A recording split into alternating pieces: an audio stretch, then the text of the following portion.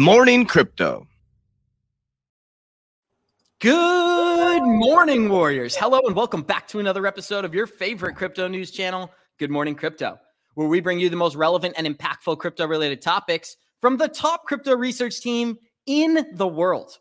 I'm your host, Abs, joined by several members of our 3T family this morning. We got the godfather of cryptocurrency, Mr. Johnny Crypto, Gonzo, the Crypto Goliath, and Andrew Cashflow, also known as the Cashflow King.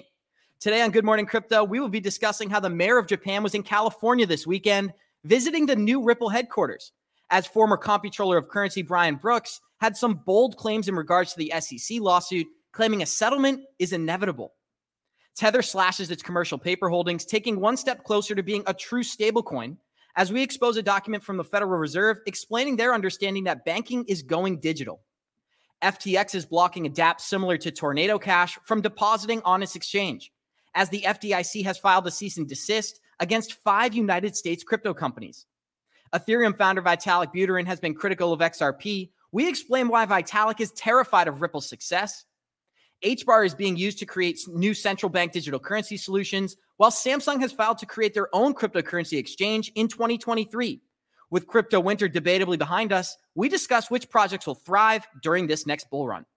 Our show is available on your favorite podcast platforms like Spotify and Apple Music. And for those of you listening via podcast, our show is live on YouTube Monday through Friday, 11 a.m. Eastern at the 3T Warrior Academy channel. Very excited for this episode, Johnny Crypto, and we're going to get this thing rocking and rolling very quickly because we have so much news on this Monday. How you feeling, my friend? And thank you for making time for us. Well, first of all, good morning to all the Warrior Maniacs out there today and to our brothers Gonzo and Cashflow. Great to see you guys. It's always a great Monday. It's always packed with lots of information and news, so I'm excited to hop into it too, Abs. Can't wait to see what we're going to talk about today, or more importantly, chat it up with the boys here. Awesome. Gonzo, I see you got the Bull Run sweatshirt on. It may be red in the market today, but we know a bull run is inevitable. What's on your mind, my friend? Thanks for making time for us. Yeah, good morning, Abs. Good morning, everybody. Thank you for being with us this morning. It was a great weekend. You know me, I'm 24/7, so I worked, did some research and stuff. But yeah, excited. Every Monday morning I get up and I get so excited because I get to see you guys and get to do the show. And so, yeah, truly, truly blessed. And hey, when he says 24/7, he means he doesn't sleep. He just eats, works, and reads. Yep. Coming from Johnny Crypto, that means a lot because Johnny Crypto, I've never seen him take a nap. But Andrew Cashflow, you made time for us on this Monday. The market is red, but what's on your mind, my friend, and how you feeling? Yeah, I'm great today. Actually had a wonderful weekend. Good morning, by the way, everybody. Love to see you all again, and all the listeners and viewers on YouTube. Great. You know what the advantage is to live near the coast? You know that. You can go to the beach. And that's what I did last weekend. So it was an excellent weekend again. Also worked a little bit on my on the investor course, which will be released soon. So busy, but also relaxing. Very cool and very excited for this episode. We're going to get this thing started the same way we always do by showing you our Good Morning Crypto Twitter account. At 3TGM Crypto, you get access to every member of our team. 1,657 followers. Go smash that follow button. We love talking to you guys. Johnny Crypto, the Fear and Greed Index is sitting at a 29. Nothing worth mentioning this morning, considering the market is severely fluctuating. We are sitting barely over 1 trillion. We are at 1 trillion flat right now. Bitcoin is 40% dominance. Ethereum is 19%. Bitcoin sitting at 21,200. Ethereum, 15,060. XRP is 33 cents. Cardano is 45 cents. Chainlink is $7. Stellar is 10 cents. VeChain, 2.5 cents. Hedera, 6.6. And Quant is $105 this morning. Johnny Crypto, a lot of discounts in the market. Cardano catches my eye. Quant at $100 catches my eye. What are you watching this morning? You know, other than those two that you mentioned, Algo's also another one. For me, it's just interesting. You know, I kind of felt we would get pumped in this time period, and we kind of got one in August. I think we're going to get a little pullback here, and then I won't be surprised. My gut is I think we're going to get one final pump in September because the elites know all the people will be back from work. Once everybody comes back in, hit that last dump on them, and then it's over, I think, to the end of this year. That's what I'm thinking anyway. But we'll see. Maybe I'm wrong, and maybe it's already over. We're going to find out soon. Gonzo, you see I got the Filecoin pulled up, so you know I'm coming to you. What projects are you watching, and how do you feel about this one in particular? I know you did some research this weekend and found out some cool stuff. Yeah, So I got some, like, Johnny said, so I got some Algorand. I got some, I got some Sand and Matic because I go ahead and stake them on the Sandbox. They have their own staking thing through Liquidity. And then what else did I get? Algorand. Oh, and then what we're talking about now is Filecoin, right? Yeah. So I've always been kind of big on storage, decentralized storage, right? Because we always talk about the metaverse and that, they're going to need a lot of computing power and storage, right? So usually I've done a lot of research and leaned into Arweave and Render. So that's what I hold. But I started kind of doing some research on Filecoin. I was more looking at some of the price action. It was down for I think 25%. So I decided to get a little bit. And I think, I'm going to keep doing some research and keep doing some more. I know Arweave originally had attracted me because they had a partnership with Solana to go ahead and back up all of their transaction history. But I found out this morning on the drive in, I was listening to different things, that they might have switched it up and gone to a Google-based platform. So I need to do some more research on that. But yeah, definitely, check out data storage. Just trying to cover all my bets, right? There's so many different things that you can get into in crypto, whether it's like the metaverse stuff, the play to earn, data storage, security, payment systems, all that. So just trying to diversify some. Awesome. And I do want to address what Quant's been doing over this weekend. Johnny Crypto, I'd love to have a discussion. BitBoy actually put out a video this weekend, deep diving on the utility of Quant. And he brought to my attention that 17% of the float is actually owned by the CEO and the managing department, who's responsible for the DLT distribution, right? He claims that there's a lot of room for manipulation. I'd love to hear some of your thoughts on the price pump we're experiencing now. We're up to $105. Everyone's upset because we're down from $125. But if you look at this price chart, we were at $40 just a couple of weeks ago. Now we've pumped all the way up to $125 and getting a little bit of regression here. What are some of the things you're watching, and how do you feel about Quant long-term? Well, so that's the real question and the only question that matters, right? In long-term, for you guys out there, I personally love coins that are going to, technologies that are going to bridge and more importantly, be an enabler for this industry as a whole, like TCP/IP was for the web. I think this Quant or maybe Chainlink, or there'll be one or two, I think, interoperability coins or technologies that will lead the way. And I think Quant is trying to position themselves to be that one. What I love about Quant, why I really like it, is it has a very, very low max float coin supply. They're trying to build the relationships they need. So I love that about it as well. So I personally think that in the long run, this is a coin that I want to make sure I've got in my bags. I continue to add it. So I'm not disappointed, but you have to understand it's up 300%. From 40 to 120, right? So the people are going to take profits. People aren't stupid. The elites are going to take the profits. So you can take a profit here and try to figure out where the bottom is to buy back in again. Or what I'm doing, frankly, because I don't have a lot of these, they're expensive. I'm just holding on to them. The ones I got, because I don't care whether it's 120 today or 80 tomorrow, because I really think that this thing has the potential to go to 4 digits. I think we're looking over $1,000 coin here, right? So I'm not going to mess around and risk to make a few $100s or a few $1,000s now and then miss out on a huge upside 2 years from now if this one becomes the one. What's really interesting, I did a TikTok on this actual coin. There's a bot. Real Vision has a bot that tracks. First, they do a survey of all the exchanges and which coins are being held. The number 3 one was Quant. So it was Ethereum, Bitcoin, and Quant, which was shocking to me. And its bot, which has been outperforming the market, builds its own portfolio, and one of its main holdings in it was Quant. So something's going on with Quant. I like it. Some people stack Quant like it's Bitcoin. And I know a lot of people that invest that way, that they're long-term holders of Quant and they just keep buying it because they believe in the future. So they treat it like it's Bitcoin. Awesome, guys. And if you're enjoying this content, show us some love. Smash that like button. We're about to dive into the news for today. And this article, well, I think it's very fitting for our episode as we have the Monopoly game showing the bank never goes bankrupt. Gonzo, any quick comments on this episode? We actually brought Mark Yusko on the show last week, and he talked about how one of the things that the Fed does is they specifically create inflation. Well, they never run out of money, so that's an easy thing to do. What are some of your thoughts on this, Gonzo? Yeah, I mean, it's funny, right? Because sometimes, like the way games like emulate real life, the same thing with movies. And I think he's spot on. Like, I don't have an economics background, but what he says, while I was doing a lot of research and a lot of interviews with Mark Yusko, makes a lot of sense. And he's not the only one. There are other people that are in that macro environment, financial world, that kind of say the same thing, that it's the Fed that causes inflation, right? That it's the Fed manipulating, right? CPI is something that is like a lagging indicator, like lagging months behind. So why would we actually use that to determine where inflation is, right? There are so many more efficient ways to do the things that they do. And the reason why they don't do those more efficient things is because they want to manipulate the market. That's just my opinion. Andrew Castle, I'd love to hear from you. Feel free to comment on the Monopoly News, but we're also showing a chart right now of what Bitcoin did from 2018 to 2021. And it looks like we're about to go into a long-term consolidation here. We're going to slowly trend up, maybe hit that $45,000, $48,000 range, then continue with our bearish cycle. That's what this chart is showing here. RSI is extremely low. What are you watching, Andrew Cashflow?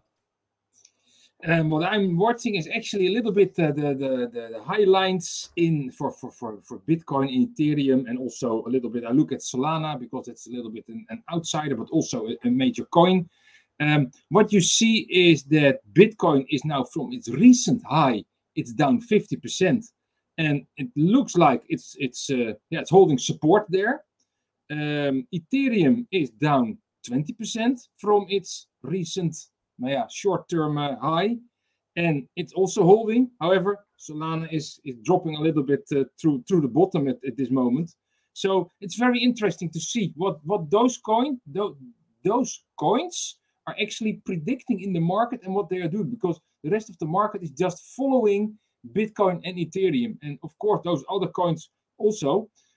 One thing I like to share with you is, I told the other day I was investing in Disney because of their NFT potential.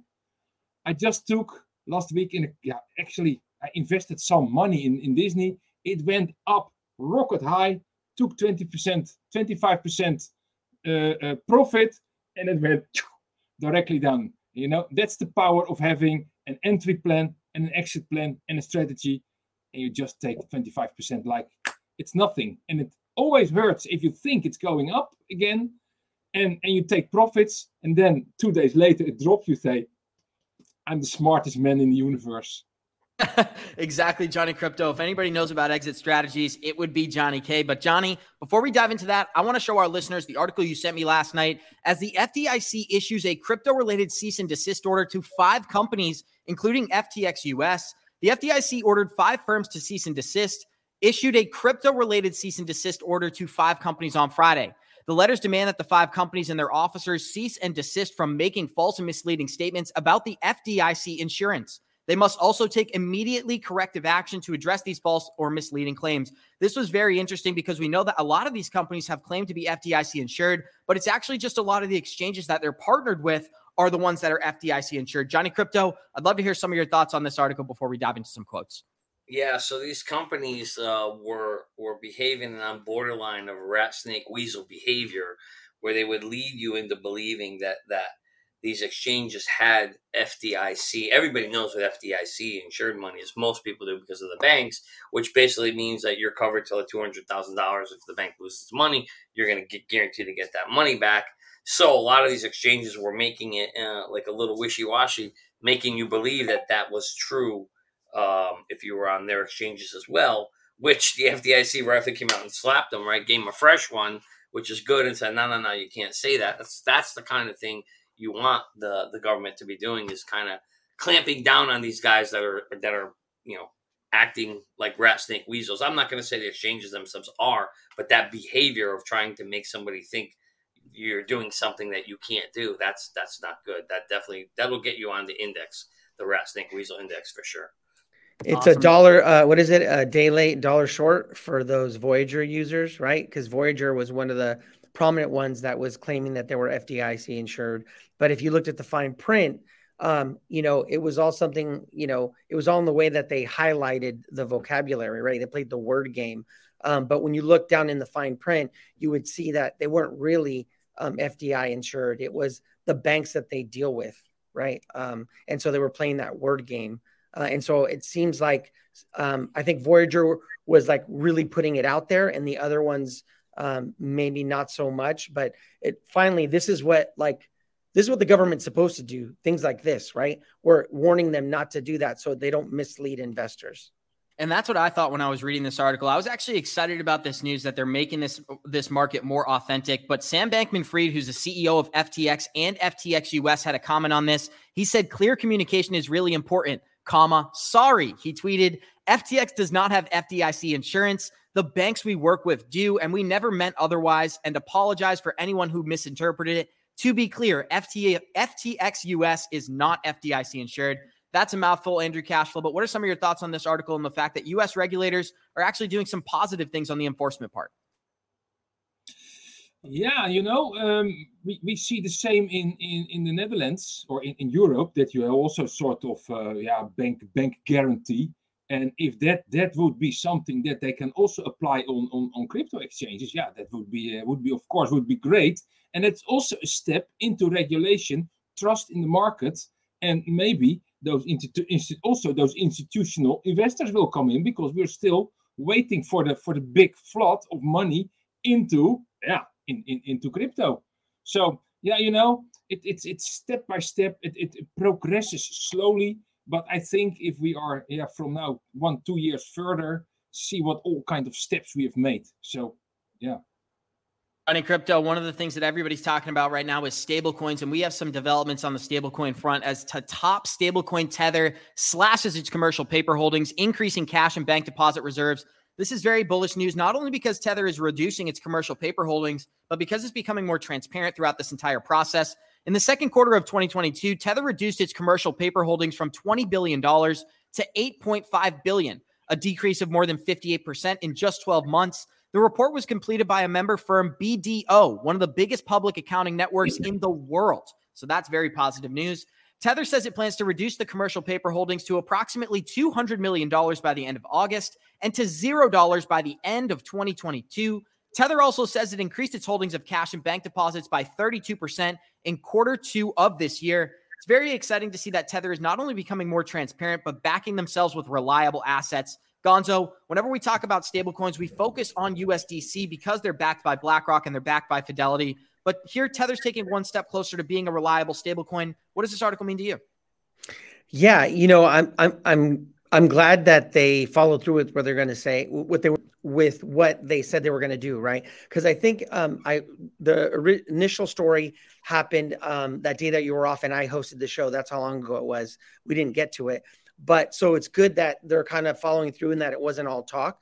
Like I've said before, I believe that Tether, when they first started out, they didn't have what they said they did, right? And they were kind of just faking it until they got there. And I think they've reached a point now where they kind of have the backings and the holdings, and now they're switching out of that paper, right? That commercial paper. And they're becoming more like USDC, which is cash and then treasuries. So I think we're going to see more of this. I think they're making themselves more compliant. I do think that it's going to be stable coins that probably get regulated first, right? We've talked about that. And so I think they're setting themselves up so they're closer to that, so that they're more transparent. And then you have, when institutional investors, the big money comes in, they're more appealing to invest in them, just like USDC is. Andrew Cashflow, I'd love to hear some of your thoughts on this article. People, they've always talked about Tether being the center of a black swan event, but articles like this can reassure us that maybe not, right? And Johnny Crypto always says, if they're telling you that this thing is going to collapse, don't trust that. They never tell us what's actually going to happen. And he's been very critical of USDC for that reason. How do you feel about Tether here, connections to the black swan event, and the fact that they're becoming more transparent? Johnny is absolutely right. What comes to my mind is, what is true and what is not true? We don't know. Is this just an article about pumping or favoring USDT? I would say, if you can hold dollars, and in my case euros, on a crypto exchange, keep it in real dollars and in real euros. And if you can't avoid it, for example, in a wallet, keep it in USDC still.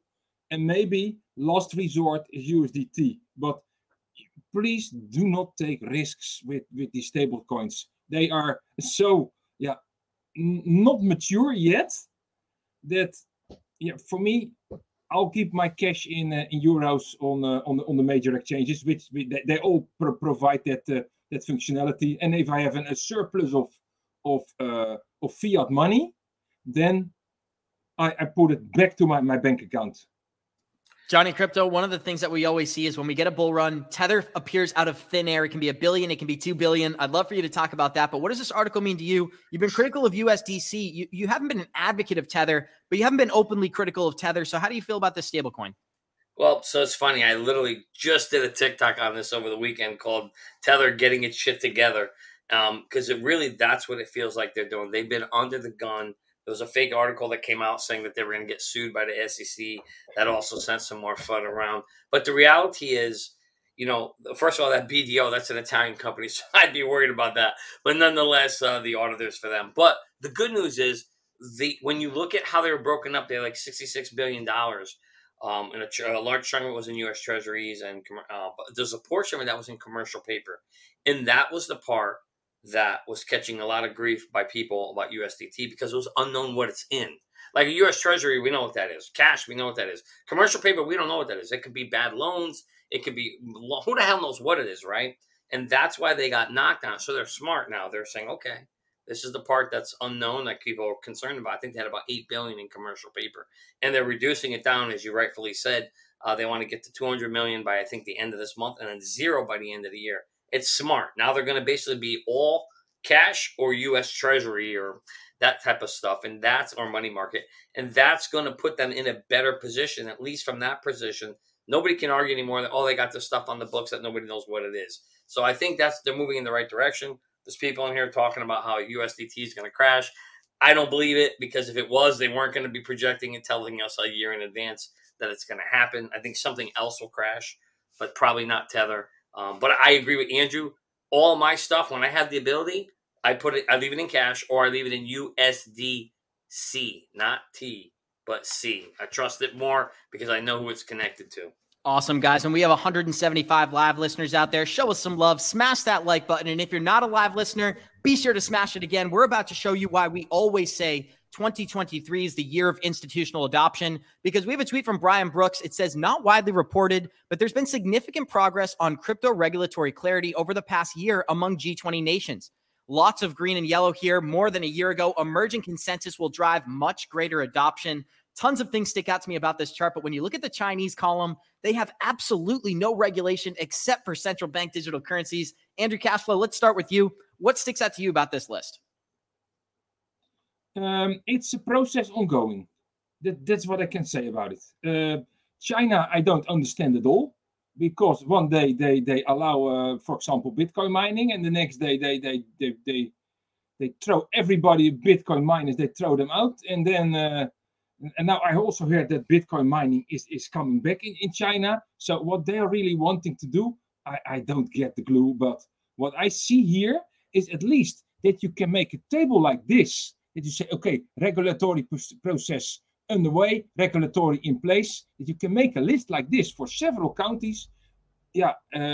Just emphasize the fact that adoption is underway, and even countries are really looking serious at cryptocurrency, which is only good for us. Gonzo, another column that really sticks out to me is if you check out Japan, and we have some groundbreaking news on Japan, connections to Ripple later in this episode, but Japan has every single column checked off except for central bank digital currencies. That's really great for me because it shows me that they're creating the correct regulatory guidelines for these people to flood into and for this technology to be used. What sticks out to you about this list? And of course, the United States is not on this list because it's G20 nations.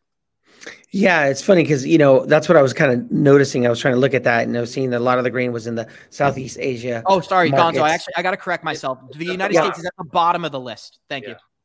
Okay, yeah. And so, but like Japan is, way far ahead when it comes to regulation. And so hopefully it's something that, the U.S. can see that, that it's working, right? And that it's the right type of regulation, and then follow suit, right? Because it seems like we've been lagging behind on this whole regulation thing, when usually like the U.S. is an innovator, right? It's usually ahead of everybody else. But in this case, it's one of those things where we're behind, right? but Japan seems the most crypto friendly. Indonesia's up there, and it makes sense. A lot of these crypto companies are based out of those areas, so it would make sense that they would have a more clear regulation. Johnny Crypto, one of the only columns that the United States has checked off is the tax policy. Of course, we got the taxes figured out before the rest of the market, but we don't have central bank digital currencies yet. None of these columns, except for China, have checked off the central bank digital currency department. What are you anticipating here? What does this chart mean to you? Feel free to take this wherever you'd like. When I look at this chart, I look at the countries that are leading the way. And if you look at the ones that have the most green, you've got Japan, Singapore, and Switzerland kind of driving and leading this industry. And it's, and Japan has always been an innovative country, so no surprise there. Singapore, extremely innovative as well. And Switzerland is the banking capital of the world, so no surprise there that you see that. Now, obviously, and then in China, that's a little worrisome because China's going to be the world leader soon someday, probably within the next 10 years or so. And everything's banned, prohibited, except CBDCs, which is the ultimate form of control. And of course, no surprise that Japan is leading the way there. That's frankly kind of to me. So that's what you see happening here is you've got two different kind of mindsets going on. And you've got the innovative countries who are really moving forward. And then you got us kind of just lagging there in the middle. Of course, tax, we got that part figured out because they want their money. But it is kind of disappointing that we're way behind on the framework and stablecoin regulation. We need both of those. And we Johnny, know I can ask you one quick question, right? If there's one currency that has connections to Switzerland and Japan, what currency is that? Currency? Or digital asset? I'm not sure what you mean. This freaking guy. It's XRP, man. It's Hey, XRP. bro, X. Of course. And we actually have Japan. You mean to Japan? That's what I said. Switzerland and Japan. Oh, sorry. I only heard Switzerland. No, yeah. So Japan. Ripple City No Mayor in question Japan. about it. The mayor of Japan is actually in the United States this week visiting Ripple, and he's visiting their new headquarters in San Francisco. Ripple's VP of Corporate Strategy and Operations has shared a recent visit with Japan City Mayor, can't pronounce his name, to Ripple headquarters. This is pretty groundbreaking news. They said, "We welcome the city mayor and his team to Ripple headquarters today. They are the leading city in Web3 initiatives in Japan, and they have highly connected ties to Ripple. We know that SBI is already utilizing Ripple, but the fact that their mayor flew into America, specifically San Francisco, to go and check out the building that you were at, Gonzo, I think it's very telling. But what does this article say to you before we dive into the meat and potatoes?" Yeah, so I've been saying from day one, Japan is the number one leading spot. It's almost like where XRP was born. Like Japan is leading the way in it, right? We know that. And that's why I'll be honest with you, I don't get excited whenever I hear XRP news tied to Japan. I expect it. What I want to see and what I'm going to get excited is when I start hearing XRP news, and I've already said this multiple times, in other countries. Because to me, I already know it's happening in Japan. I need to see XRP growing in other countries. Yusko talked about this. There's nothing more important than adoption.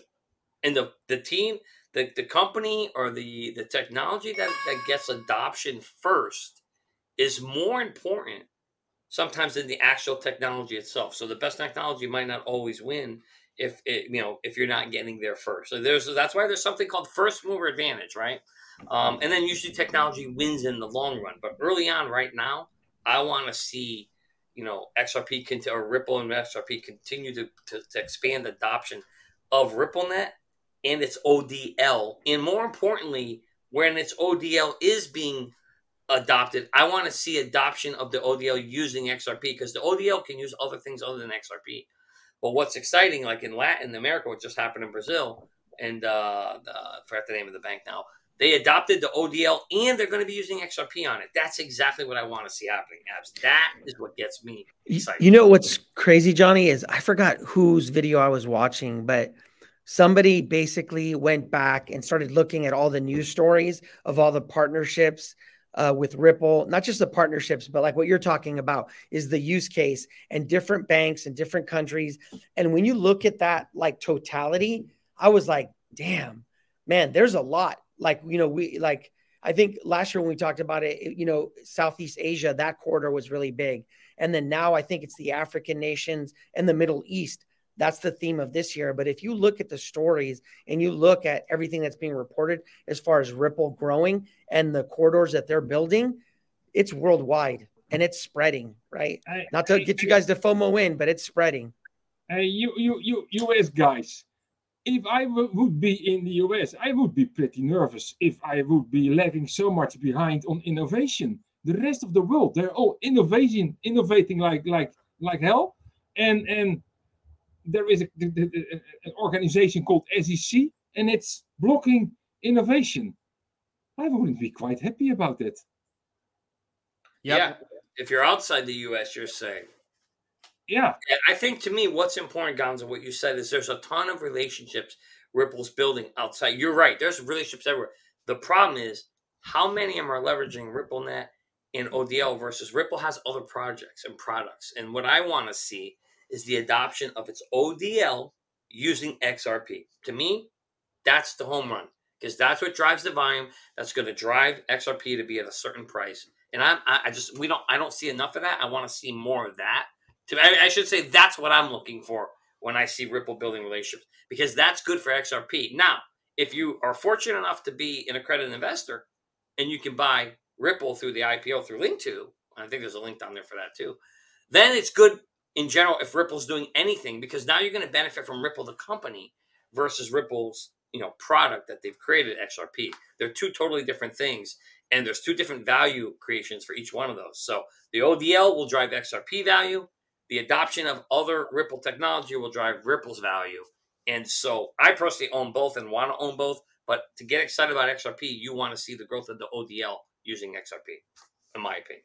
Awesome, guys. We got 195 live listeners out there. Show us some love. Smash that like button. We are going to show you a very interesting quote from the Federal Reserve. So the Federal Reserve provided banking information for crypto banks looking to engage in their master accounts. And one of the key quotes from this article talks about how crypto can be used to advance the banking sector, which is connected to XRP, right? So the quote is, the emerging crypto asset sector presents potential opportunities to banking organizations, their customers, and the overall financial system. This is very interesting because they called it the crypto asset sector. They didn't say currencies. They didn't say securities. They said assets. Gonzo, I'd love to start with you. The fact that the Federal Reserve understands what digital assets can do for the banking industry, it's a given, right? It's cheaper. It's faster. It creates a frictionless environment. What does this mean to you that the Fed is actually admitting that they understand this stuff?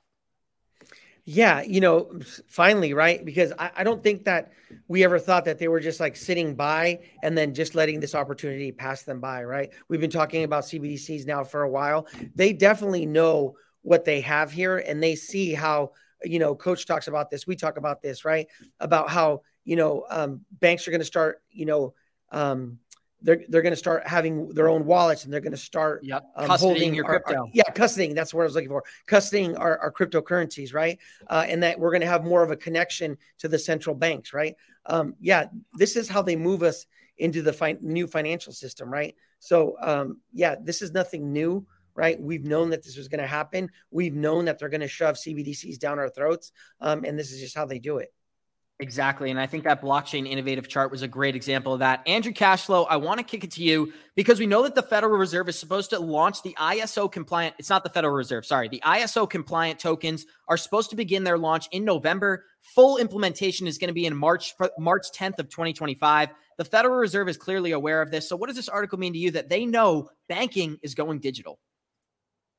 What come to my mind is finally awareness is coming and they also admitted that they are aware.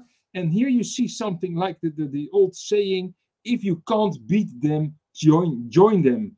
It will be additional on and off ramps. It will only be good for the adoption of the crypto atmosphere, because first there's always something like first you ignore something new, then you laugh at it because you make fun about it, then you try to fight it, and then finally you join them. And you see a little bit of a shift currently from fighting to joining. And that's our game. We want to be we want to be adopted with everything. So we are absolutely in going into the right direction. So it's interesting. I did a TikTok on this one too, Abs. I think we're Yeah, just pop up my TikTok pages. But what's interesting, and actually you sent this article, which was a great one. But what I found more interesting isn't the sentence that's highlighted, but the very next sentence that's not highlighted, where it says, however, crypto assets related activities may also pose risks related to safety, soundness, consumer protection, and financial stability. Now, why do I think that's the most important sentence? Because they want this technology because the sentence above that you have highlighted. They see the opportunity. However, what does it mean? Well, to get that opportunity, the sentence below is significant because they realize there's issues that need to be solved first. It's regulation. So that last sentence is what tells me regulation is coming. They're gonna have to bring regulation to solve the safety, the soundness, the consumer protection, and financial stability that then enables or unlocks its potential to use the technology for this opportunity. So for me, that's what this is really to me. This is just already foreshadowing or projecting that we already know it's coming, but this is just more evidence from the Federal Reserve now saying, hey, there's something here, guys. We want it. We see it. It's there. Now we just have to put the protections in place first before we can get it. It's just another piece of the puzzle that regulation is coming. It's only a matter of time. It's only a matter of when, not if anymore. Awesome. And we're going to continue to bring the XRP content this morning as former comptroller of currency Brian Brooks predicts a settlement in the XRP lawsuit. This is very big news. So Brian Brooks predicts the outcome of the SEC versus Ripple lawsuit. Brian Brooks said that the court is in a position to decide the security status of Ripple's initial coin offering conducted in 2013. Brooks pointed out that it will determine the security status of XRP is now and not how it was used 10 years ago. According to the SEC, assets can change in their nature as time and they grow to achieve utility and decentralization. We actually have a quote from Vitalik Buterin, and we're going to show you guys where he called Ripple XRP decentralized all the way back in 2013. So this decentralization narrative around Ripple, it's continuing to grow. Here's the most important issue about XRP is that there's a difference between the way the asset was distributed and the nature of the asset given the moment in time. And I think that the issue is whatever happened to the original distribution of XRP tokens 10 years ago, whether that was a security or not, that is what the court will decide. The question is whether XRP is a security today. The answer is that the SEC itself has said the asset can change their nature with time and can achieve utility and decentralization. Yeah. To summarize what he's saying here is that he believes in 2013, when they had their initial coin offering, it may be a security. The SEC may go as far to classify it as a security a decade ago, but clearly, as more utility and more decentralization has come into this project, it's a different asset. It's not operating the same way. It doesn't have the same use cases. Johnny Crypto, I'd love to start with you and kick it to Gonzo. What's on your mind? I think that's exactly the situation. That's exactly what's happened. We know that the SEC had said assets can change their nature over time. And I think everybody in the world here and all the folks on this panel would agree that Ethereum and XRP was a security the way they did it in 2013. There's no question about it. I wouldn't argue it. You'd lose. What we're saying, though, is while it might have been back then, the way it's being used today, it's almost the complete opposite. I don't think anybody can make the argument that it is a security today. It's a currency. There's no question about that either. And that's why I think at the end of the day, what you're going to see, Abs, and I've been saying this from day one, is a settlement. A settlement makes the most sense because we're talking about something that was a security before, but isn't a security now. So you can't have it both ways. So what I think you'll see is, I mean, they'll try to fight and push this thing, but I agree with Brian. I think we're going to get a settlement. I don't know when the hell we're going to get a settlement. They keep pushing on and on and on. I have no idea when that's coming anymore. It's kind of like the Flare launch. Like who gives a shit? At this point, I don't care no more. It's never going to happen. You don't know when. I just wait for when it happens. It happens. Maybe it's the end of this year. Maybe it's sometime middle next year. But what I do believe is when it does happen, it'll be a settlement. It won't be a decision because there's no way in the world the SEC is going to take the risk of losing this case because I don't think people understand if the SEC loses this case, they lose their power because of precedence. And Gonzo can explain that even better. But if that ruling goes against them, they're screwed in the long run because you can't use that same thing because they'll always come back to this case and they'll point to it. So this thing, in my opinion, ain't going to the end. It's going to go to a settlement somewhere in the middle. I don't know when, and that'll be good for all of us. And Brian Brooks agrees, Johnny Crypto. I want to read one more quote before I kick it to you, Gonzo. It says, I will just make a quick prediction that there's a settlement that will be done somewhere. The settlement has to do with the distribution of tokens so that existing token holders can continue to trade and find value in them in as many ways as they'd like. Gonzo, settlement is predicted there. What are your thoughts? Yeah, Johnny's right. They don't want to set that negative precedent towards the SEC where they can't regulate in the future. And the other big thing is I don't think they want those emails to get out. That's why they have fought it tooth and nail. They don't want that scandal. So that leans towards a settlement, right? And Deaton has talked about this before. That was the whole issue with the lawsuit, the way that they filed it against Ripple, right? Because they could have easily just sued them for the fact that they sold a security back then, but that it's not a security right now. The fact that the way they did the lawsuit is they said basically that it was a security back then, and then any secondary sales is still a security, and that messes us up as investors. So I think that's spot on, right? When we talk about settlement, they can easily say, okay, XRP was a security the way you guys rolled it out, pay a fine, but now there's so much utility in decentralization that it is no longer security, and then that clears it up for us to be able to invest in it and for exchanges it to list it and things like that. That's what I'm leaning towards, is some settlement, but I promise you that Ripple won't just settle unless they get the clarity that they need, right? And I think that's the clarity that we're looking for, is that from whatever point forward, it is not a security because it has utility and is decentralized. Johnny Crypto, we actually have a video from William Hinman in 2018 talking about how Ethereum was decentralized enough to not be considered a security. I would argue that XRP is actually more decentralized at this point in particular. What does this article say to you? The fact that XRP, not only is it changed as an asset, but it's not operating as a security anymore. I mean, that's what the article says to me. I totally agree that it is not a security anymore. They're not offering it and making a promise to gain anything, right? And that's really what a security is now. It's just being used as a form of currency. I mean, the bank just adopted it the other day. They're gonna be used on its ODL. It's gonna be used to solve remittance issues, currency. It's gonna balance the books. It's used as a freaking currency. So I mean, that's where we're headed with this technology. That's where I think Ripple is today. If we were in a court case today, why do you think the SEC picked 2013 and not 2020 to go after Ripple, right? Because in 2020 they lose. We know that it's not being offered as a security today. So I just think that this is just there's something else going on in the background here, guys. We're not going to know the agenda meaning never know the agenda. But there's a reason why they picked this company at that time period and delaying it for this long. And I don't know the answer. I don't know. I don't know if it's because they got a bone to pick with Ripple because they had a fight and the big boys decided we're going to shut these guys out, or it's one of those things where they want this out and they don't want this thing in anybody's hands because they're going to do something big with it. I don't know the answer. We're going to find out. I just can't wait. Johnny, the intention is to slow down the development of XRP.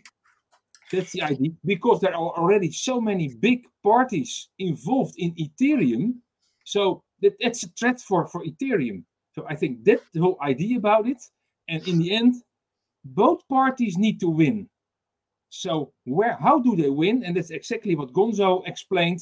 The SEC should win a little bit and XRP should win a little bit. So the truth is somewhere in the middle. And if they find the political correct way to give them both a little bit of okay, you're a little bit right and you're a little bit right, then they play the game a little bit longer until the Ethereum development and all the investors there say, okay, it's good enough, you can go, then there will be green light, and then the lawsuit will be over. Awesome. And I want to give our listeners just a quick rundown of the timeline real quick. Motions for summary judgment are expected on September 13th. Opinions are expected by October 18th, while replies to any opposition are due by November 15th. Phelan predicts that Judge Torres' final decision will be made sometime around March 31st, 2023. And I feel like that's perfect for this channel, Johnny, because we always talk about how 2023 is the year of what?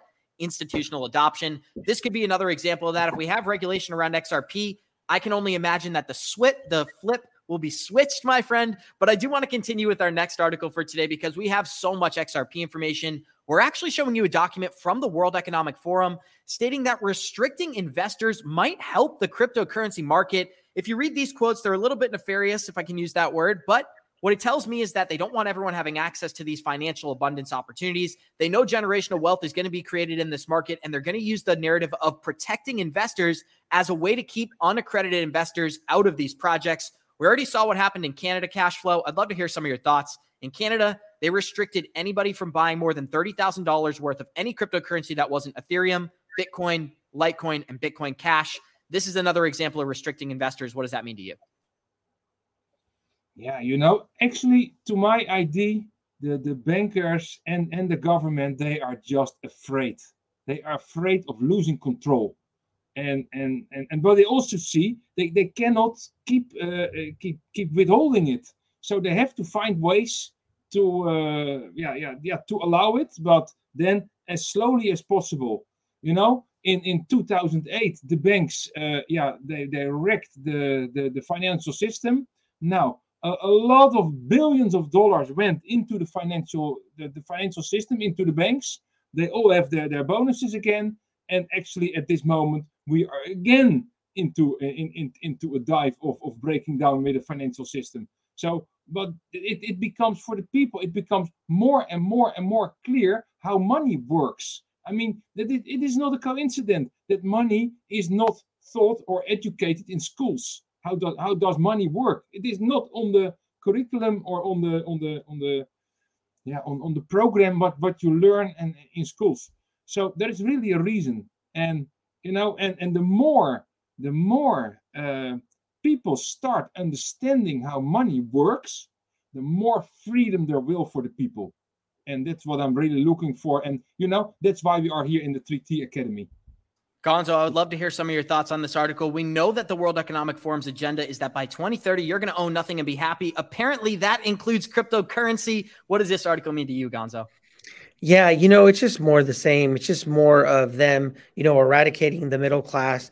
Yusko had talked about this, about how it's just another way to funnel money up to that top 1%, eradicate the middle class, and then the poor get poorer, right? So then you're either just going to have extremely rich or extremely poor. That's kind of what they're working towards. So everything that they do, all the policies and all the things that they back, is just a way to keep the rich people richer, right? Because just because you make a certain amount of money doesn't mean you're smarter financially than one of us that doesn't make, right? We know that your credited rules, I think it's more than $200,000 a year.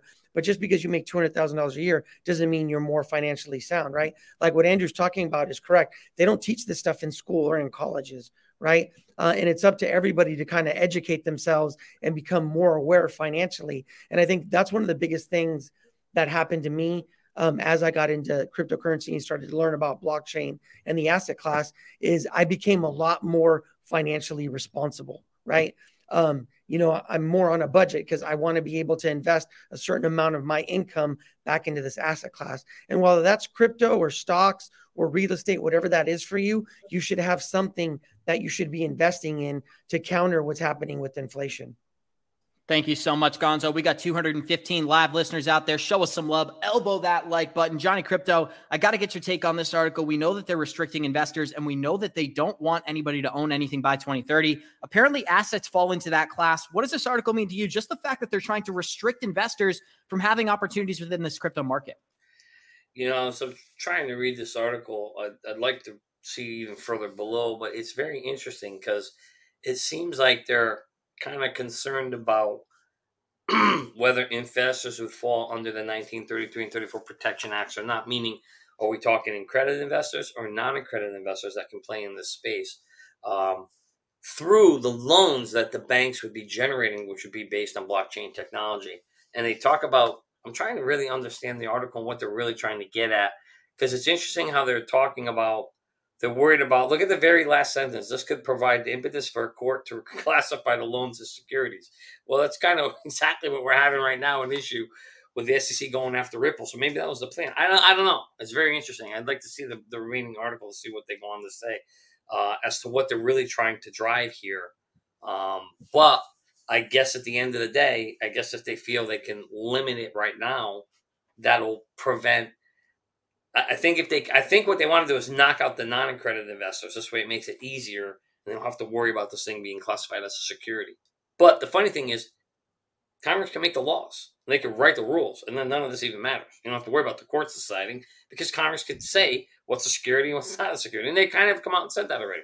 They've already said, hey, BTC and Ethereum, I think, are commodities, and the rest of they'll have to go figure it out. But that's kind of where we're headed already. So how old was that article, Abs? Was that like 2018? That article, let me double check for you, Johnny. Give me 1 minute. Oh, sorry. Okay, yeah. I'm just curious if that's an older article or a more recent article since we've had adoption, or is that something before, I'm not adoption. Yeah, it's difficult. It doesn't actually say the date on this article. It is from the Digital Asset Investor. I'm going to check out his video he put out today. Maybe he indicates how old this article is. Gotcha.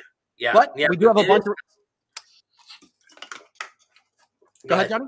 Yeah, I was just saying, it is fascinating that the mindset is, trying to limit and restrict the market.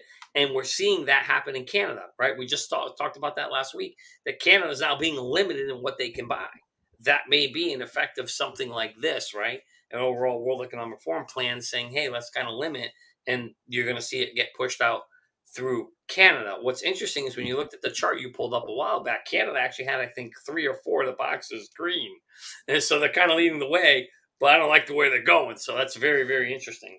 Awesome, Johnny. And we're going to hammer the Ripple news today because we found some documents from 2013 exposing the game with Ethereum founder Vitalik Buterin. So anybody who doesn't know, Vitalik actually started off as a Ripple employee back in 2013. And we have a quote from Stephen Thomas, former Ripple employee, talking about how Vitalik Buterin stole many of the ideas for Ethereum from the Ripple network. So later in 2013, a young Bitcoin developer crashed on my couch for a couple of weeks while visiting San Francisco.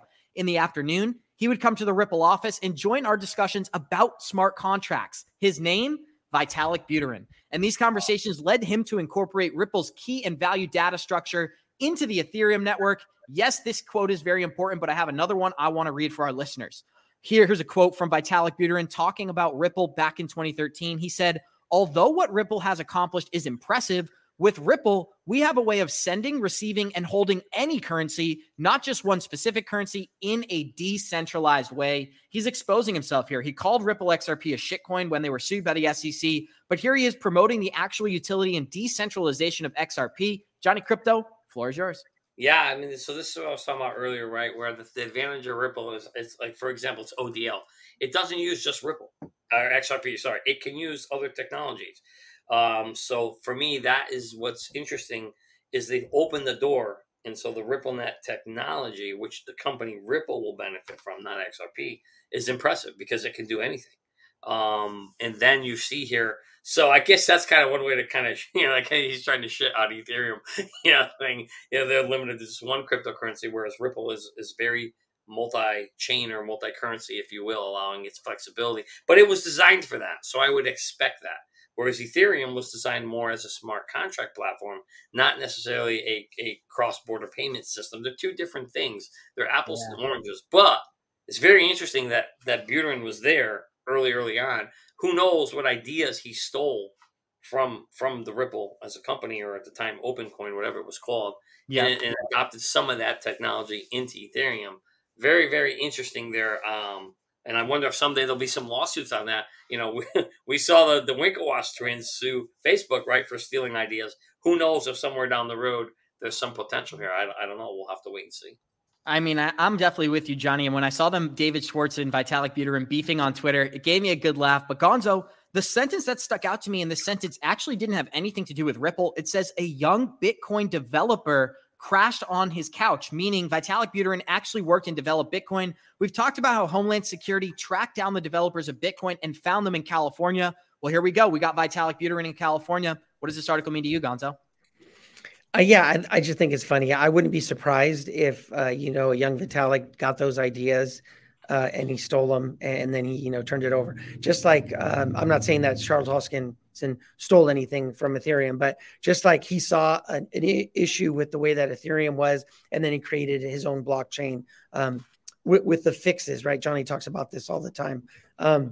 I just think it's hilarious, right? Because really what this space needs, instead of these guys being so tribal, and that just goes for investors too, right? Instead of being maxis and buying into these narratives, is really to move the asset class forward. We need to all kind of support each other, right? And this is something that Coach talks about, where the top 1%, they usually get along better right? It's a lot of show when they go back and forth, but they get along better than we do, right? And if we could all get along better, if we could support these different blockchains, it would be better as an asset class, which makes it better as an investment thesis for all of us, right? But you get this real like tribalism, toxic maxi stuff. You see it on Twitter all the time where there's only one. There's going to be more than one, right? These are technologies, right? And so I'm leaning towards there isn't going to be more, just one, right? There's going to be more than one. And then we just got to just see how it plays out. And this is another example of that, Gonzo. Andrew Cashel, I am coming to you on this article because we have a massive update for Hedera. As the Bank of Ghana is utilizing MTech Inc. to build their CBDC solution on Hedera, Hedera will play a paramount role in the transformation of Africa's financial infrastructure and bring financial freedom to the people of Africa. We know central bank digital currencies are coming and they're coming fast, but they're being rolled out on Hedera's network in Africa. What does this article mean to you, Andrew? Yeah, it's pretty interesting that they do it with Hedera. I was not aware of that, but if they can do it, it's only good. And I think there are a lot of unbanked people in Africa. And if blockchain is their possibility to become banked and at least have a wallet and somewhere where they can store their money, you know, I'm so happy for those people that these possibilities will open. And if Hedera Hashgraph can do that for them, excellent. Yeah, I'm enthusiastic about it. Awesome. And I'm going to go a little bit rapid fire on the news because I want to get into this article as Samsung Securities, among others, are planning to roll out crypto exchanges in South Korea. Samsung Securities is going to be launching their crypto exchange in 2023, and it's going to happen in South Korea. Johnny, I know you're just learning about this news, but you're a technology guy. How do you feel about Samsung now publicly promoting this stuff and getting involved in exchanges? So when I'm in Korea and I've been out there and you're driving on the highway, all you see are LG signs and Samsung signs. That's it. Those two companies run the whole entire country. So if Samsung's getting into something, it's going to happen. Korea will be loaded with it's going to happen when Samsung puts their mind to it. This is big news for South Korea and definitely for Samsung. I just want to say to True Dougal out there that, yes, if Skeletor had a son, Skeletor Vitalik would be its son. Awesome, guys. And I do want to go a little bit quick. We've got 37 million XRP went to Kraken FTX today. This is big news. Gonzo, I know you use the Kraken exchange. How do you feel about nearly 40 million XRP being transferred to Kraken? Yeah, you know, it just depends on what they're using it for. We see these kind of articles all the time where they move XRP. But I know. So I had lost my two-factor authentication, so I had to reset it, and it just took me a while because I didn't have the time, but I finally got into my Kraken account. I didn't have anything on it, but I'm definitely going to start using it again. Awesome, guys. And I do want to show our listeners a pretty funny video here because we're talking about electric vehicles. The world is going electric. We're going to show you guys a video about electric vehicles and how they are truly powered. We're going to let this play and get some comments from the group. Do us a favor, smash that like button on this beautiful Monday. Thank you for joining us.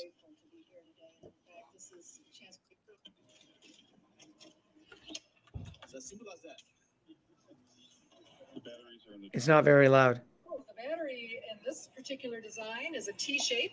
So I'm not sure if the audio is clear on there, but what she goes to do is she says that, well, this is an electric vehicle and this is how it's powered, and they plug it in and they're very impressed by all of this. And then they say, well, where's the electricity coming from? And they say, okay, well, we get it from this department. So they go and they interview the head of that department, and the head of that department says the electricity comes from burning coal. So we always talk about how these things are going carbon neutral, zero carbon emission, but it's funny because burning coal is actually worse than gasoline. Johnny Crypto, we got like 30 seconds here. Why don't you bring us home? Yeah, that's exactly the funny part about electrical. At the end of the day, if you're not getting it from solar or wind, basically it's no different, and it's actually less efficient, so you're burning more coal. It's just a complete joke right now. I mean, when we get to pure, true solar form, you know, and there are a lot of wind and solar forms, then maybe someday it will be, 50 years from now it will be. But right now, today, it's hilarious because it is coal or the drilling of oil and gas. That's our primary sources for electricity. And so it's no different. It's just a narrative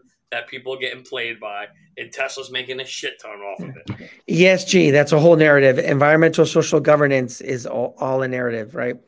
100%. And we're going to close this thing out the same way we always do by saying thank you to each one of our special guests. Thank you to Gonzo. Thank you to Andrew Cashflow. And thank you to the Godfather himself. We got 187 live listeners out there. Show us some love. Elbow that like button. We're going to see you guys in 23 hours. Like we always say, Warriors, rise. Get your shit together, baby. Thank you for joining us. Let's go. Let's go.